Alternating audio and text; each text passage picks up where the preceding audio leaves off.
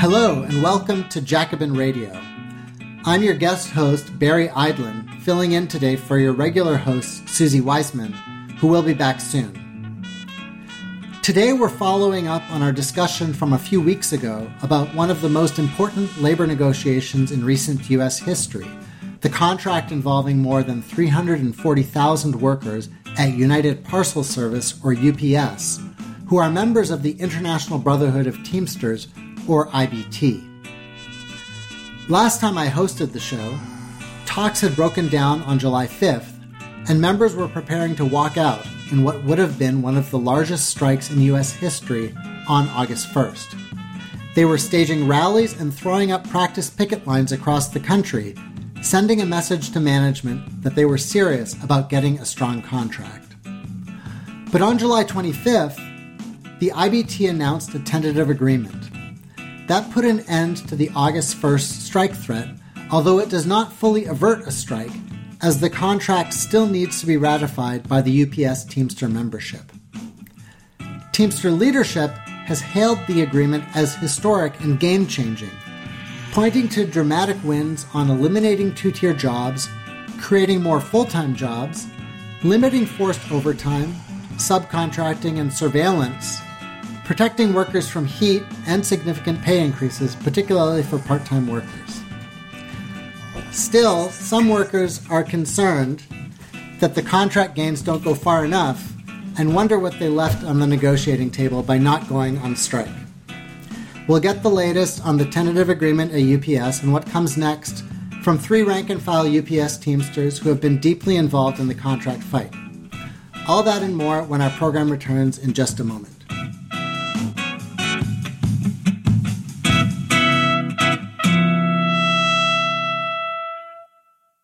Hello again, and welcome back to Jacobin Radio. I'm your guest host, Barry Eidlin, filling in this week for Susie Weissman. After a year-long contract campaign, several months of negotiations, and practice pickets that seemed to be building towards what would have been one of the largest strikes in U.S. history, the Teamsters Union and shipping giant UPS announced a tentative agreement for the contract covering 340,000 workers across the U.S., this past Tuesday, July 25th. That was 1 week before the contract was set to expire on July 31st. Teamsters leadership has hailed the UPS tentative agreement as historic and game-changing, noting among other things that it immediately eliminates a hated second-tier driver category, creates more full-time jobs, increases health and safety protections, limits subcontracting, surveillance, and forced overtime, among other gains. It also raises wages for all current UPS workers by a minimum of $7.50 an hour, including an immediate bump of $5.50 an hour for part-timers, from $15.50 to $21, reaching $23 by the end of the contract. But some Teamster members are concerned that the proposed agreement doesn't go far enough to address key demands, particularly around part-time pay. Many are also wondering what they left on the table by not going on strike. Here to discuss the ins and outs of the Teamsters' tentative agreement with UPS and what comes next, we have three rank-and-file UPS Teamster members who have been deeply involved in the contract fight. Justin Allo is a 5-year Teamster and a member of Local 542 in San Diego, California. He is what is called a 22-4 package car driver, a term we will explain in the interview, out of the UPS hub in San Marcos, California. Emily Butt is a 10-year Teamster and a member of Local 243 in Detroit. She works on the local sort at the UPS Center in Lansing, Michigan, where she is also a union steward. John Elward is a 19-year Teamster and a member of Local 665 in San Francisco, California. He works as a regular package car driver, or RPCD, another term you'll hear in the interview, out of the UPS Center in Petaluma, California. He is also a steward and a trustee for the local's Health and Welfare Board, the North Coast Trust Fund. John Elward, Emily Butt, and Justin Allo, welcome to the show. Thank you. Thanks. Thank you. Great. Okay, thanks for being here. And I especially wanted to thank Justin for taking your lunch off your route to be with us to talk about this important contract and tentative agreement. So just to get things started, let's talk about what is actually in the tentative agreement. There's a lot in there. The IBT in their announcement said there were more than 60 changes in the contract. We don't have time to get into every single detail, although I'll note that people who do want to know the details can head to the website of Teamsters for Democratic Union, tdu.org, and there is posted a summary of all the changes as well as a copy of the complete tentative agreement for those who want to actually look through it. But for now, Justin, if you could just kick us off by telling listeners sort of the key highlights of what's in the tentative agreement. Sure. The key highlights in the tentative agreement that's been posted on the TDU website is there's no more the elimination of the 2-tier, the 224 position, which I'm currently, that's been abolished. There's no more, no 4-6 punch. What does the 4-6 punch mean for our listeners? So in certain areas, the company they're allowed to abuse, or not abuse, they're allowed to force RPCDs, which are regular package car drivers, 224s, on a 6-7 day punch on a Saturday, Sunday, when should be their day off. Maybe John can explain that a bit more. But it's forced overtime, essentially. Yes. Correct. Yeah. Okay, so that's done. Yes. They've added Martin Luther King Day as another holiday. No driver-facing cameras, air conditioning. There's protection against the PVDs, and then. Can you remind our listeners of what the PVDs are?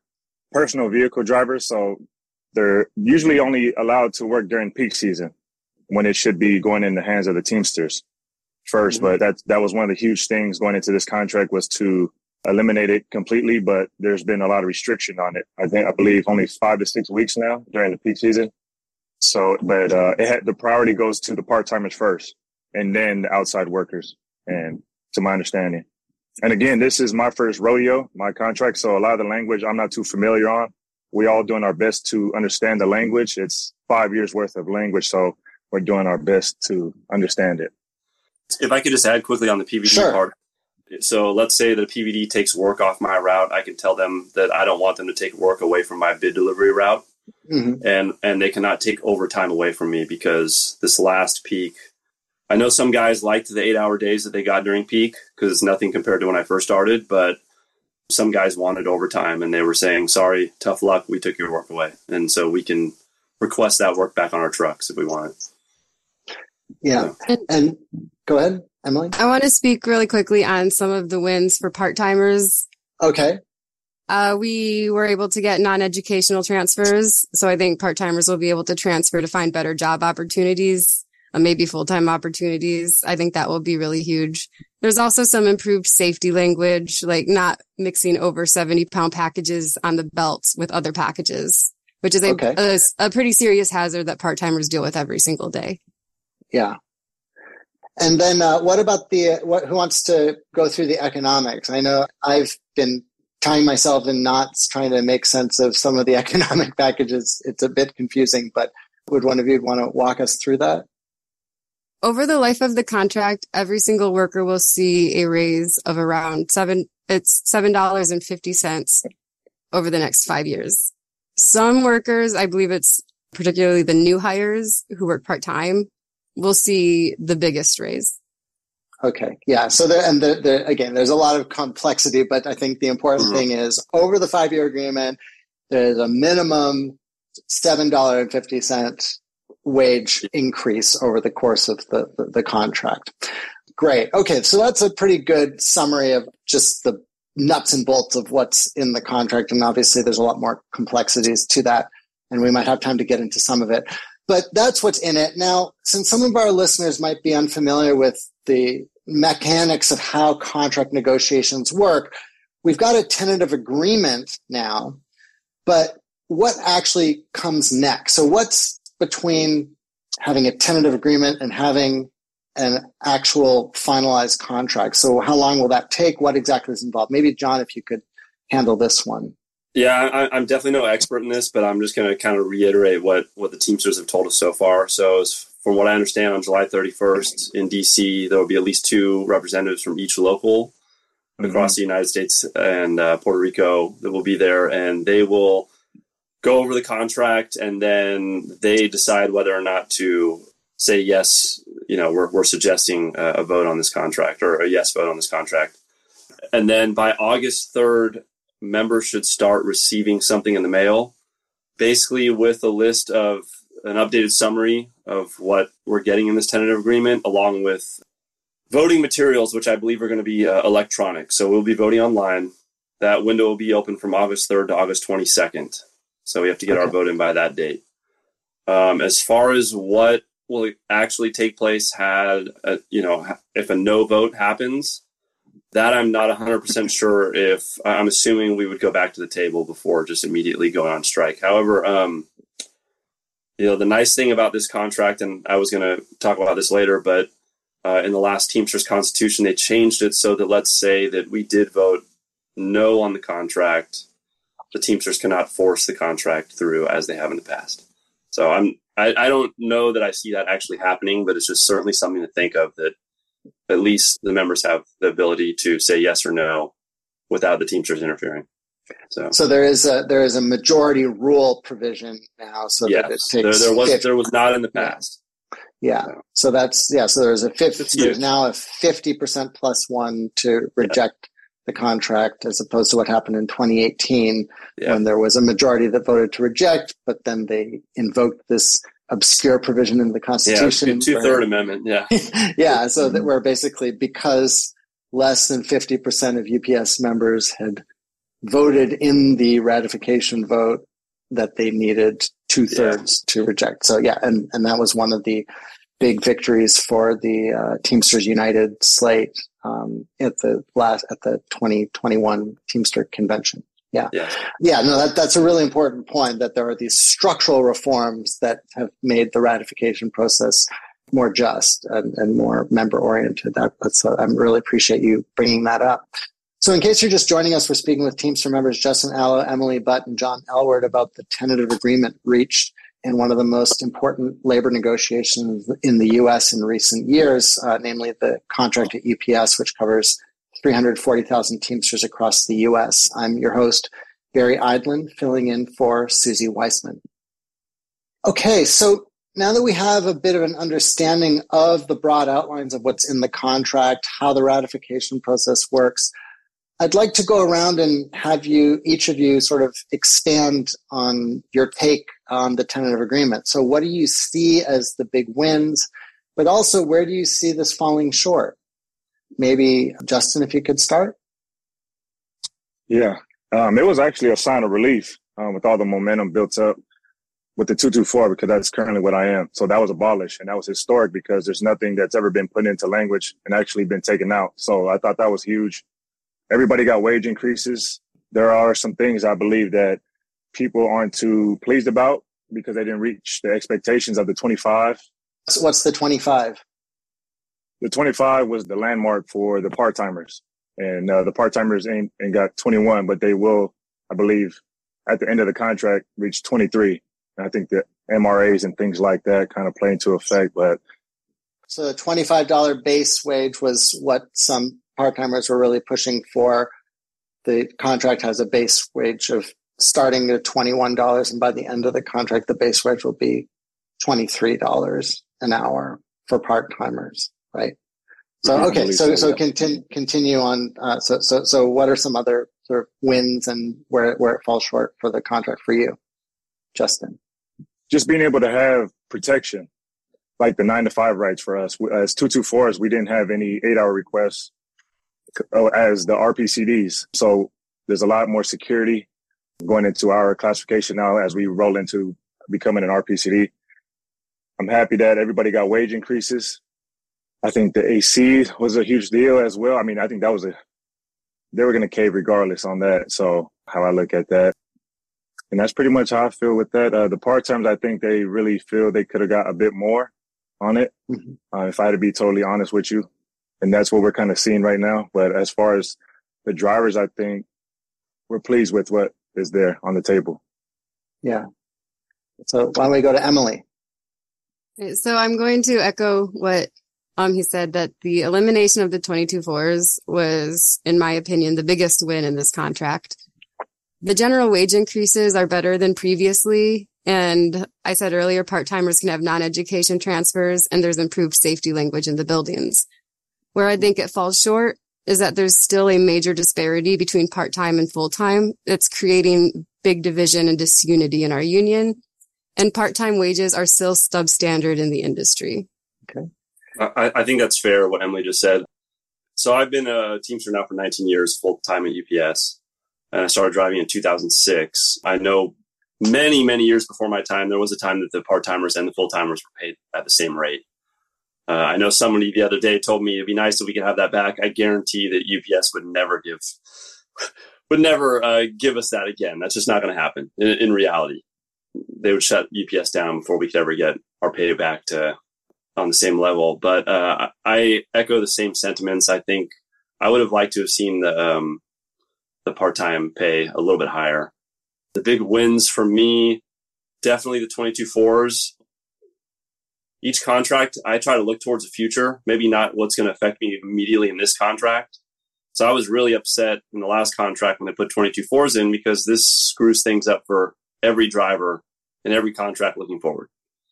We're supposed to lay the foundation for future union members, not tear out the foundation so that they go backwards. You know what I mean? So my attitude is that, it's like the AC. Some people are griping, saying, "Oh, I'm not going to see AC in my car in my career," or "I might not see AC in this contract." And it's like 20 years from now, all our trucks will have AC. That's huge. That's a huge win for future union members, for their health and safety. And so I try to think down the line for those things. Mm-hmm. And so I honestly was very surprised that UPS gave up 22-4s. I honestly thought they would pay $25 base pay before they got rid of 22-4s. Just that was my thought. Yeah. Hey, can you just to refresh people's memories? We talked a bit about this in the last episode about the UPS contract, but John, maybe could you just explain a bit more about what exactly the 22-4s are or were? I guess we can maybe start speaking of them in the past tense. Yeah. So, it's funny because I had a conversation with a guy who actually helped on that last contract recently. I don't want to say his name. Good dude, but we kind of got into an argument about whether or not it was a tier or whatnot, but he, at the time, they were selling it as, Amazon's going to start driving. E-commerce is blowing up. We need to start having Saturday deliveries, because before we used to just do air on Saturday. That's kind of how when I started, I would volunteer to deliver air on Saturday. And AR is just like those next day air envelopes. Yeah, exactly. Exactly. Somebody pays, it's a high priority package. They want it there the next day. So we had a Saturday operation that ran just for air. And UPS knew that there was going to come a day that everyone's starting to deliver on Saturdays. And, we see it with Sundays with our mailmen, that we need to move into a Saturday operation. So they sold it to us in 2018 as e-commerce is blowing up. And so we're going to need to have a new classification, or we need to find a way to deliver on Saturday. So we're going to have a Tuesday through Saturday operation. When they tried to sell it to us as this is going to reduce the number of hours that a package car driver is going to work by having these new classification of drivers. So, you're working a ton of overtime between 2013 and 2018. You want to see that overtime reduced? Well, we have to introduce a new tier of drivers so that there's more full-time jobs, which is a good thing, more full-time jobs. But these new full-time jobs are a second tier. They're at a lower level. They're getting paid. They cap out at $10 less per hour. Like Justin said, they didn't have 9-5 protections. They can request 8-hour days. So these drivers would protect our regular package car drivers from having to work weekends. They would help our health and welfare and our pension, because it's more people contributing and paying into the system, into the plan. So those were some of the key points that they gave us, saying this is why you should vote yes on this to implement 22-4s. You're working too much. This is going to help, lower your overtime. And what we saw in reality, that wasn't the case. 22-4s did the exact same job that we did. They were subject to much more health conditions than us regular package car drivers were, because they couldn't request 8-hour day. They couldn't file against excessive overtime. And they really bore the brunt of it. They got the short end of the stick on that. And to be fair, as a regular package car driver, I didn't see my overtime drop. We were still working long hours and long days and still facing the same kind of harassment that we did before. So it wasn't a good solution, Yeah. And our union tried to sell it as this is a good thing for us at the time. Yeah. Yeah. And Justin, if you could just expand a bit on the Article 9.5 protections and what the lack of those has meant for you. So what that's going to mean for you going forward. It's going to mean a lot more for me. Well, what exactly are they though? Like what does that mean what does that article do for you? You have to sign up, and I think John can explain a little bit more because it's fairly new for us, but you're able to put your name up, I believe, at the beginning of the month, and it allows the workload to be within the 9.5 time frame hours. If they violate that in any way, it used to be triple time. Now they moved that to quadruple. When I hear that, that allows me to not only be on the list, but also more time with my family that I have. And now with the 8-hour request, but I just want to rewind a bit to the reaction yet when we found out about the news. I definitely had a sign of relief, but where I wasn't sold yet is because we still don't know about the riders and the supplement. I wanted to know more about the health insurance and the pension. The reason that with the health insurance is because my 2 boys, I have a kid that's on the spectrum. So the co-pays and things like that, I've seen that side being very important for me and my wife. And just being able to be present at home, that's huge for me to be in RPCD now because I do have protection. So, and I've seen, any parent I want to reach out to in the union, how crucial it is to be present in not only your family's life, but really the kids that are on the special needs. So that is a great deal to me. And I had a lot more to say. I'm a bit nervous, being on the call, so, but I'm waiting to see what the health insurance looks like because I know in years prior from a lot of the seasoned vets, health insurance used to be 100%. Then it went down to 80. And so my thing looking forward, like John was saying, we're looking at the future generations, and that's with my family. I'm looking at what is going to secure, again, not just my family, but every Teamster family and everybody that's affected with the health insurance. So, I just kind of wanted to touch on that as well. Yeah. No, thanks for adding that. So with the 9.5 protection, so that basically allows you to refuse forced overtime. So as a 22-4, you did not have that protection, so you could be subject to forced overtime at management's whim.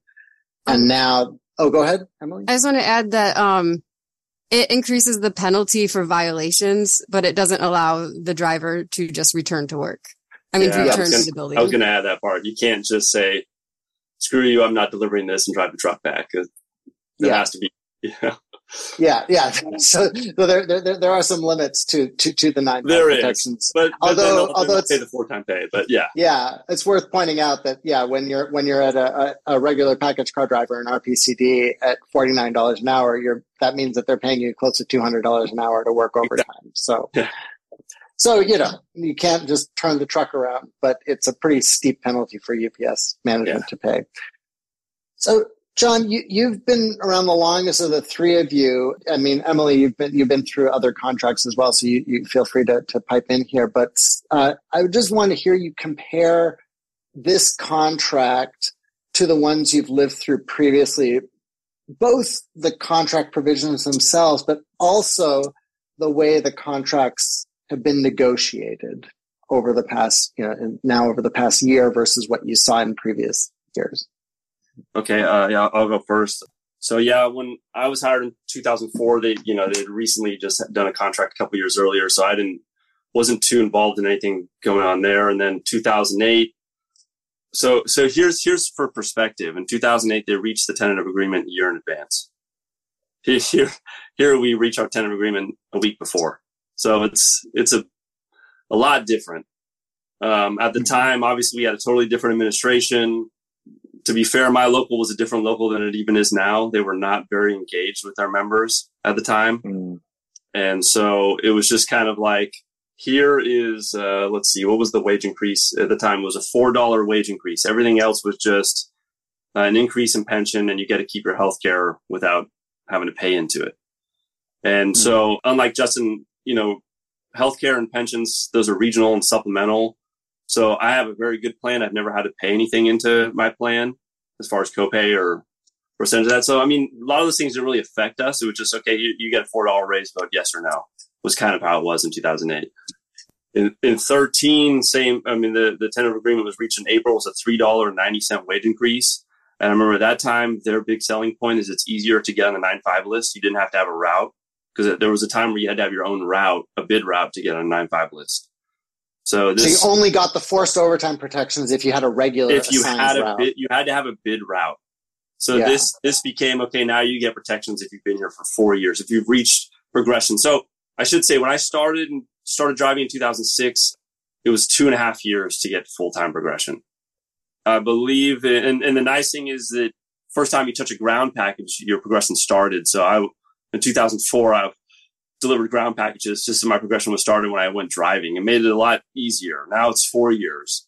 And I know they went from, I believe it was either 2013 or 2008, UPS wanted to change it to 4 years, and the union got them to say 3 years. And it's slowly, now, as we know now, it's at 4. And then in 2018, we all know the story with that, obviously, with the 22.4s. I don't know our wage increases at that time were $4.15 over the life of the contract, $4.15. Our first raise, had the contract been ratified by August 1st, was only going to be 70 cents. So, I mean, again, looking over the past few contracts, again, I understand people being upset about the base wage for part-timers, but it would be unfair to say this is not a historic contract and this is not the largest gains we've had. I understand maybe adjusted for inflation, not so much, but we've never had a $7.50 raise over the life of 5 years. I might point out that, I was looking at the contracts, and I think if you look from now all the way back to 1982, which is when the split between the full-time and part-time Teamsters, whereas the part-time wages in that entire period, just in dollar amounts, have increased by $7.50 from 1982 to 2023. So in 40 years. And then you have a $7.50 increase just in the life of the contract. Emily, can you just elaborate on sort of your experience of previous contract negotiations compared to this time? Yeah. For one, the administration definitely involved the members. That was definitely nothing on Hoffa's agenda. 100%. It was a very hands-off approach for the members. We didn't know anything. And a lot of members have been upset with how much we knew throughout the negotiations. It was still a lot more, and they were definitely talking to us and communicating us, which was a big difference. And how did they do? Can you talk a bit more about how that happened? How you got the communications? Yeah, the Oz administration, shortly after they were sworn in, created a mobile app called UPS Teamsters that all Teamsters could download, put in, their name and what local they're members of, and then they would have access to regular updates. Yeah. Directly from the administration. Yeah. Did you hear much from your local as well? My local has been mostly hands-off throughout this whole process. Okay. So you're a part-timer, and we've already been talking about it, but the part-time pay issue has been a big issue. It was what caused the negotiations to break down initially on July 5th before we got the tentative agreement announced on the 25th. So as we've been saying, all current UPS Teamsters get a minimum raise of $7.50 over the 5-year agreement. Many will get much more than that with various types of seniority premiums, plus the fact that there are certain, what Justin referred to earlier, the MRAs, market rate adjustments for different parts of the country. We've got the minimum wage for part-timers, the base wage rising from $15.50 currently to $21 immediately to $23 by the end of the contract. So we're talking a 42% raise over 5 years, the bulk of that being up at the front of the progression. But as a part-timer, I want to know, so do those numbers tell the whole story? And if not, what is missing from that? Right. Short answer, no, those numbers don't tell the whole story. Yeah. FedEx drivers in our area, for example, they make around $35,000 to $50,000 per year, according to talent.com. And according to Indeed.com, Amazon DSP drivers, average around $20 per hour. UPS drivers, on the other hand, can make six figures if they get enough overtime and currently top out at around $40 per hour. What collective bargaining achieved for drivers, warehouse workers know that it can achieve that for us too.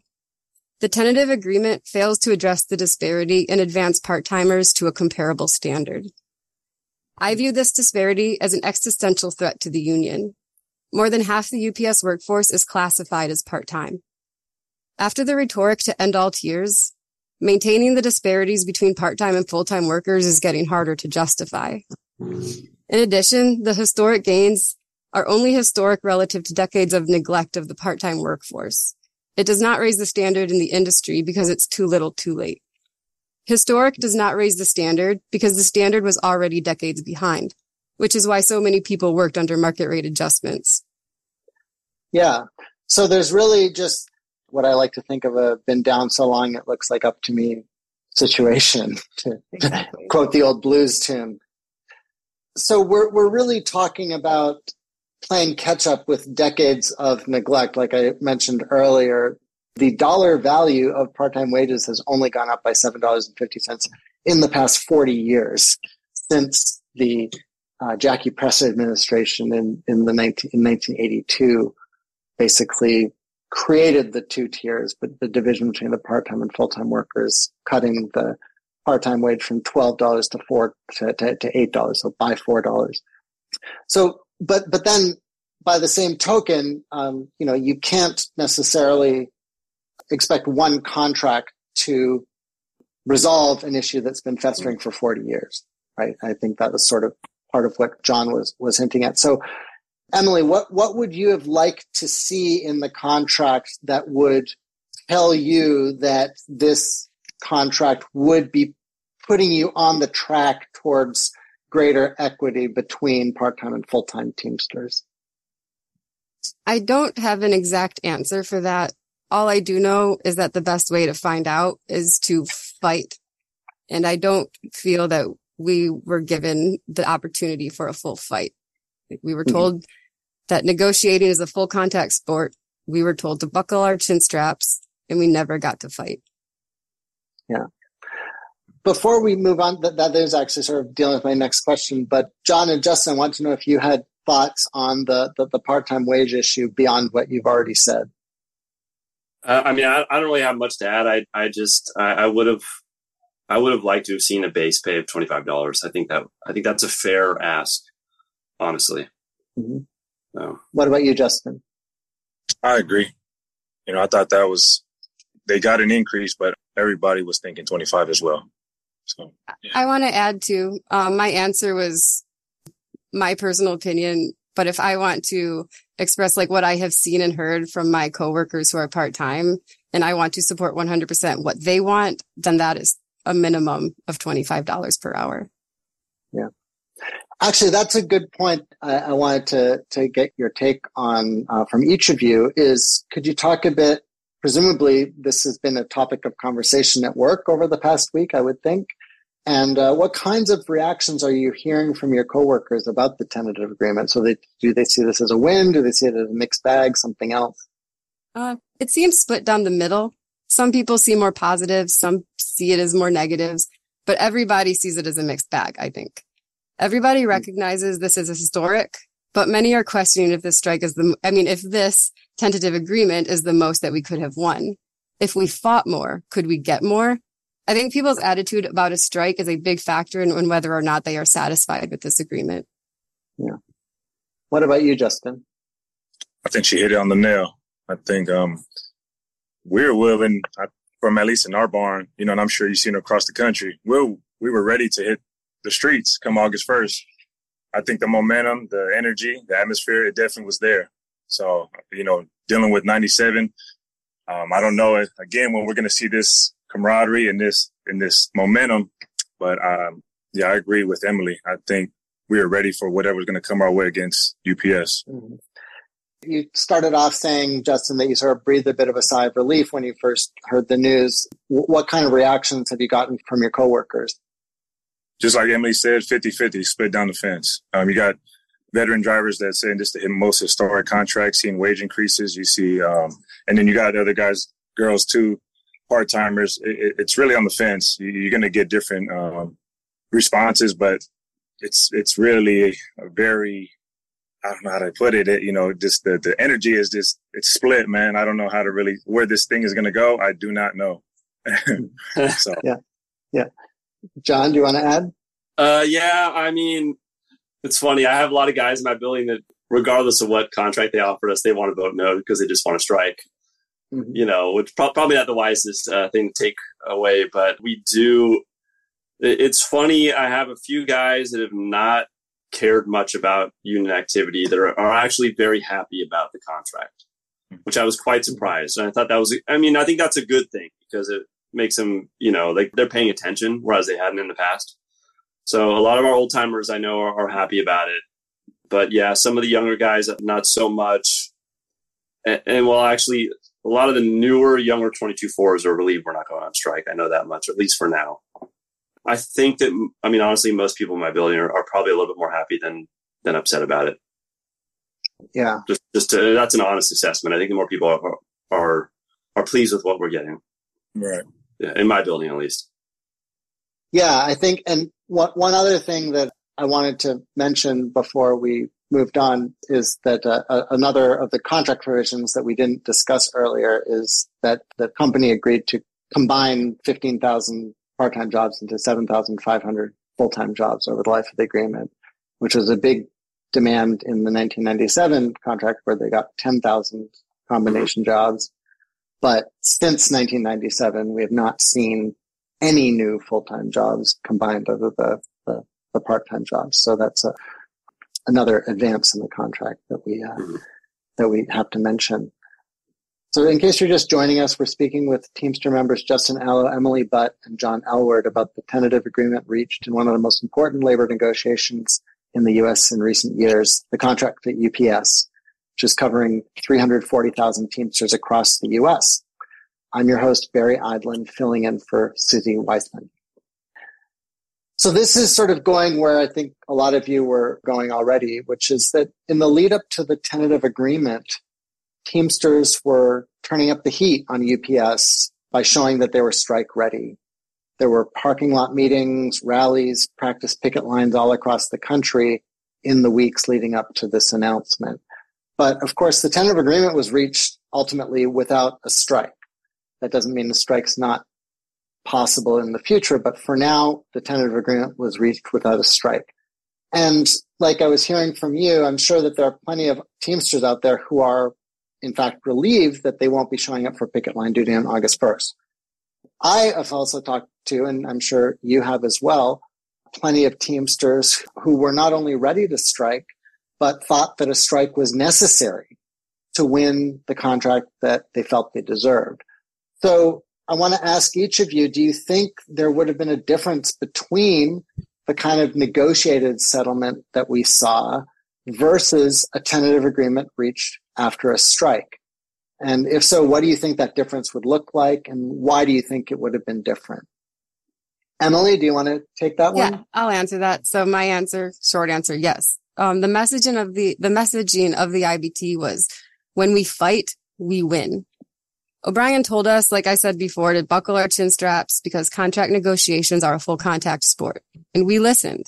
We braced ourselves for a fight, and we anticipated a larger victory and more willingness to struggle. I believe that if we carried out a strike, we would hands down have a bigger victory. It still might not address everything, but it would get us closer to where we need to be. And it would be easier to swallow knowing we did everything we could. That's a fair assessment. I don't know, to be honest, I don't know, like, for something like a 22-4 position, absolutely, I feel like I would go out on strike. If my raise was a difference between 5 and 750, I don't know that a strike would have made a difference. So I think on a non-economic issue, absolutely, that it's going to affect future generations. I feel like a strike would have gotten rid of something like 22-4s. I'm still not 100% sure how that would work out with the part-time wage increases that we would like to see, but just my personal opinion. Mm-hmm. And then Justin, do you want to add something to that? No, I think they pretty much covered it. It's uncertain on what would have came out, with their strike. I'm sure with us taking them to the picket line, there's no say how much more we could have squeezed out of them. I don't know what the amount, but I think we could have definitely maybe on the wage increase for the part-timers, and like she said, just being willing to fight and go that extra mile. But again, I don't know the outcome of what none of us would have known. But we were willing to go the distance, and see where it would end up. But again, that's my assessment on that. Yeah. But beyond the black and white in contract language, do you see that there might have been other benefits or drawbacks to going on strike versus not going on strike in terms of the dynamics amongst your coworkers or beyond the union even? Yeah, I could go off on this one first.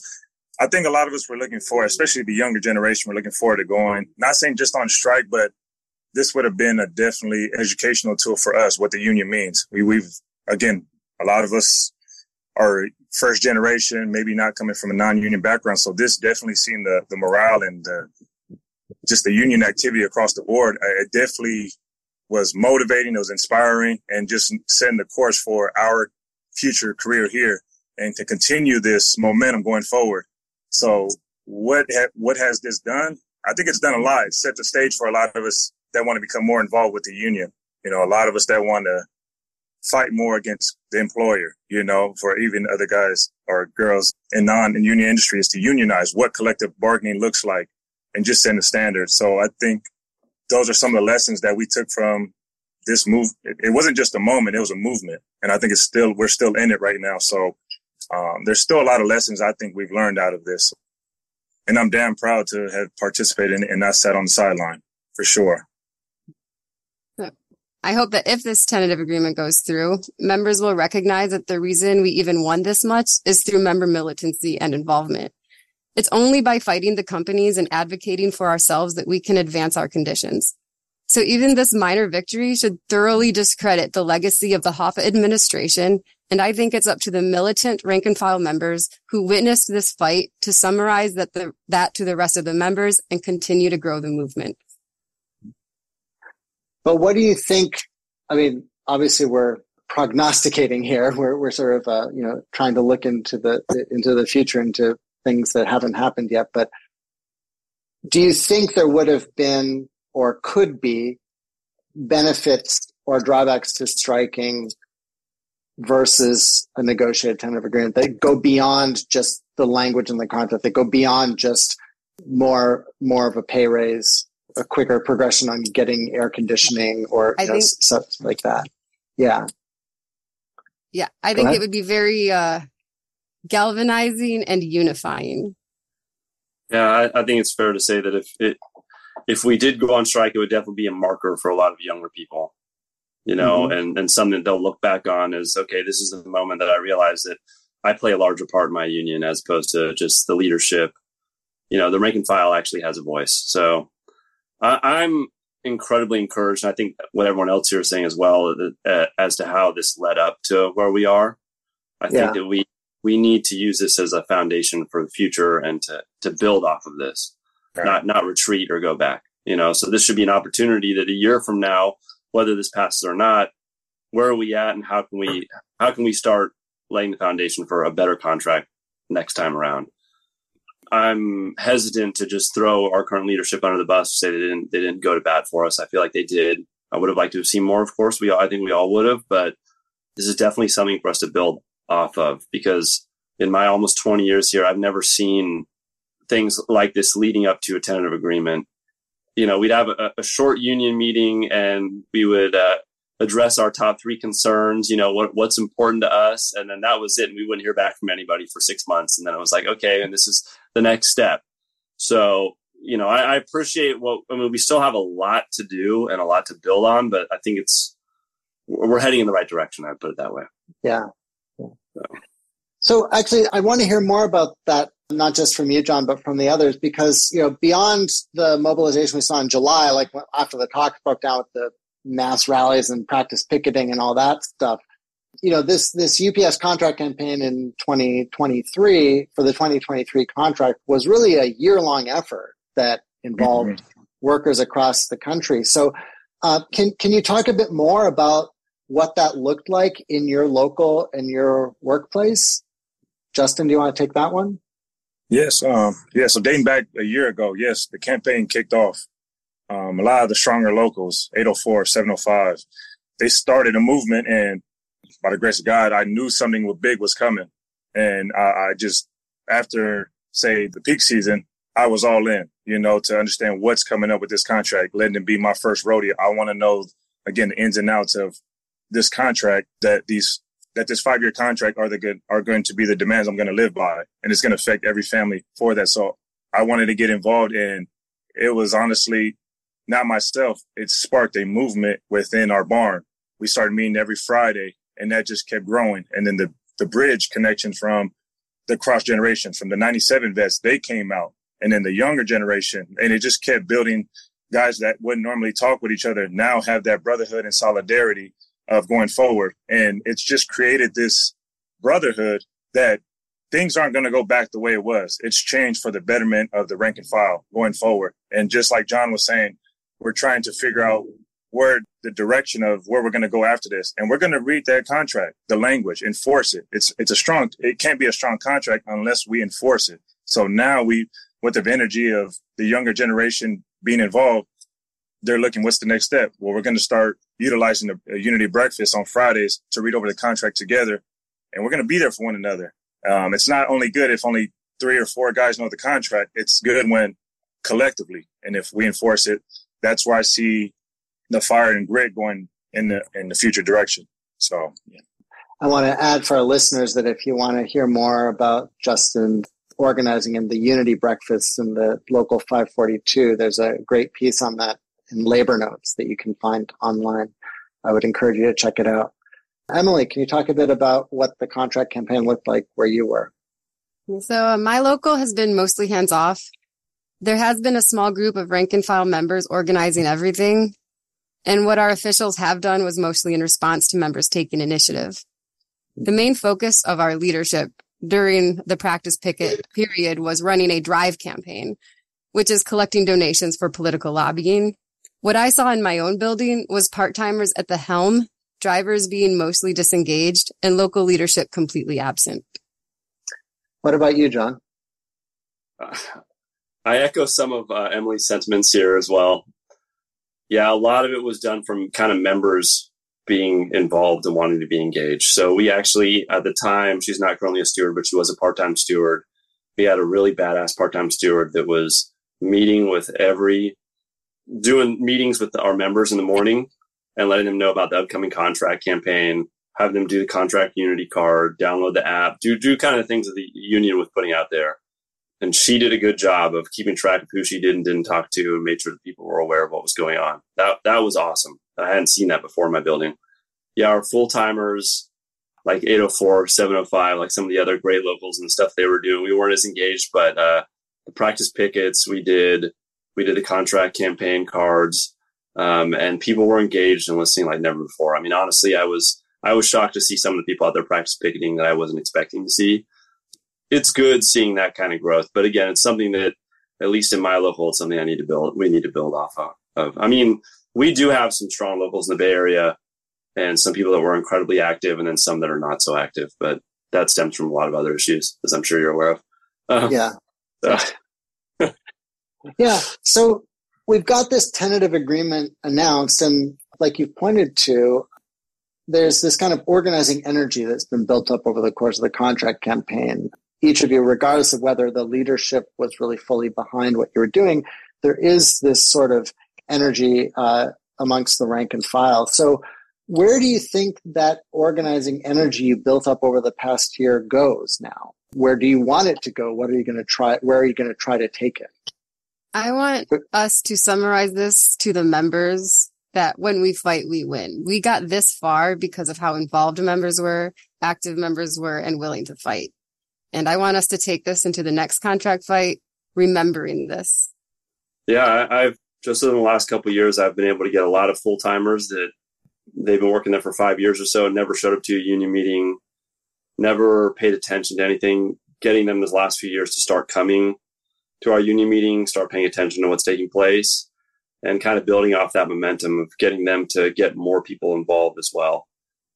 So each member reaching out to someone and then reaching out to someone else. And so kind of building off that momentum, I'm hoping that we'll see more of that, at least in my local and going forward. Yeah, I just would want this for all the rank and file across 340,000 to let this be a learning experience that don't forget what the company was trying to do with pushing their propaganda on, to the media and everything, pointing us out to I don't want us to ever forget how they tried to manipulate or, how they try to pinpoint us part-timers versus full-timers, trying to just only talk about the 93,000 average Carol told me never talked about the part-timers, the 224 situation. There was a lot of left that was in the dark, but the rank and file spoke up and we made the public hear our voice. And I thought that was so awesome. But again, I just want to reiterate to not let this ever go away, like COVID, just talking about that and what we went through and experienced. When you have someone talk to you about what happened during COVID, the drivers and even part-timers, sometimes we forget about it because we went right back to work and we put that on the back burner. But when you when you sit down and actually talk about some of those stories, man, it kind of gets real deep because of what we went through. And I don't think it really resonates with people until they actually sit there and think about it and unpack on what they went through. So just not forgetting the pandemic, not forgetting about what the company tried to do. They even utilized trying to push their propaganda on the fantasy football. They were trying any way to just, sell to the public about us, and we were catching it. But the rank and file was there, thick and thin, to go, to meet them. And when we did find out the TA was there, the next day, all the customers, it was like 3 or 4 customers, each driver would come back. The public was on our side, and congratulations. It was like we won, and it was a good feeling. But just to know, like, the public was really, with us, that was something that was really cool to experience, So, but yeah. So now, more generally, once the contract is settled, as a reminder to our listeners, the contract is not settled. It is subject to a membership vote, and members can vote to accept or reject the contract before it is formally ratified.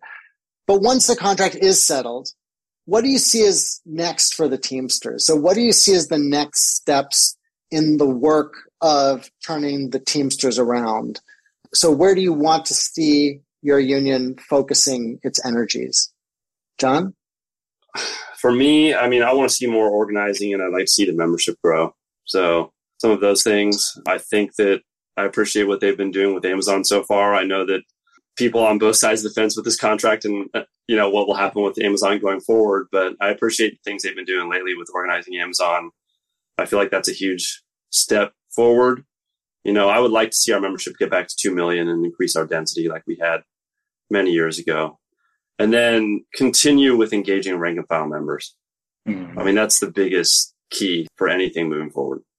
Because when you have rank and file members, that if every member knows that they are an organizer, that's what's going to build our union. So going forward. So I feel like that there needs to be more education and more, the more hands-on. Like I don't think that the Oz leadership is going to step back and not talk to us again until the next election. I have a feeling they'll stay engaged, and I want to see them continue to train every rank and file member to become an organizer. So, Emily?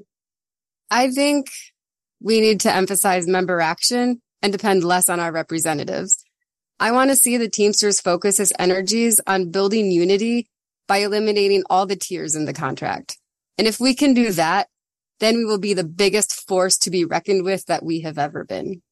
Yeah. And Justin?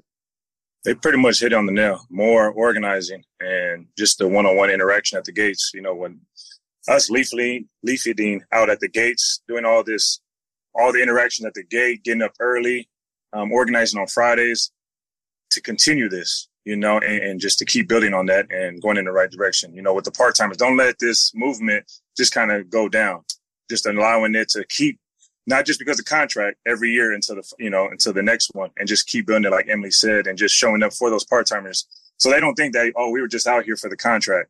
We actually care about the part-timers and we keep engaging with them and just being on there on a consistent basis, man, just there, hearing them and making sure that their voices are heard.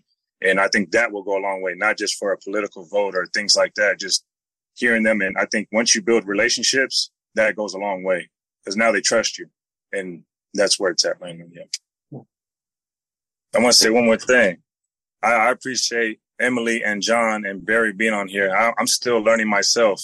I've only been involved with the union within 1 year, so just this whole thing has expedited the process. But I'm damn proud of our rank and file and our barn and what we've been able to do. Might get choked up because, again, we've seen 97 vets and part-timers, uniting and stuff at 3 a.m. on a full day's route, for them to do what they're doing.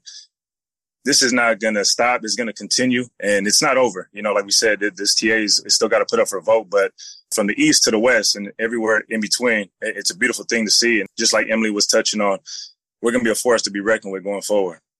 Yeah, I appreciate what you've been doing in your local, Justin. I've seen it online, and I'm inspired by it. So yeah. It's the vets. Again, like we're saying at the end, it's just, I think what we were lacking was the veterans, just being at the gates, there was a lack of involvement. And I think I was looking like, where are the vets at, in here? And so I think Greg said it best. We didn't wait for anybody. We got involved. And that's just the highest human act is inspiration, So I'm just hoping that it can inspire anybody in their barn to get involved. And I'm, like I said before in this, I'm damn proud to be a Teamster. And I hope that this can touch somebody in a different local from the Bay to LA.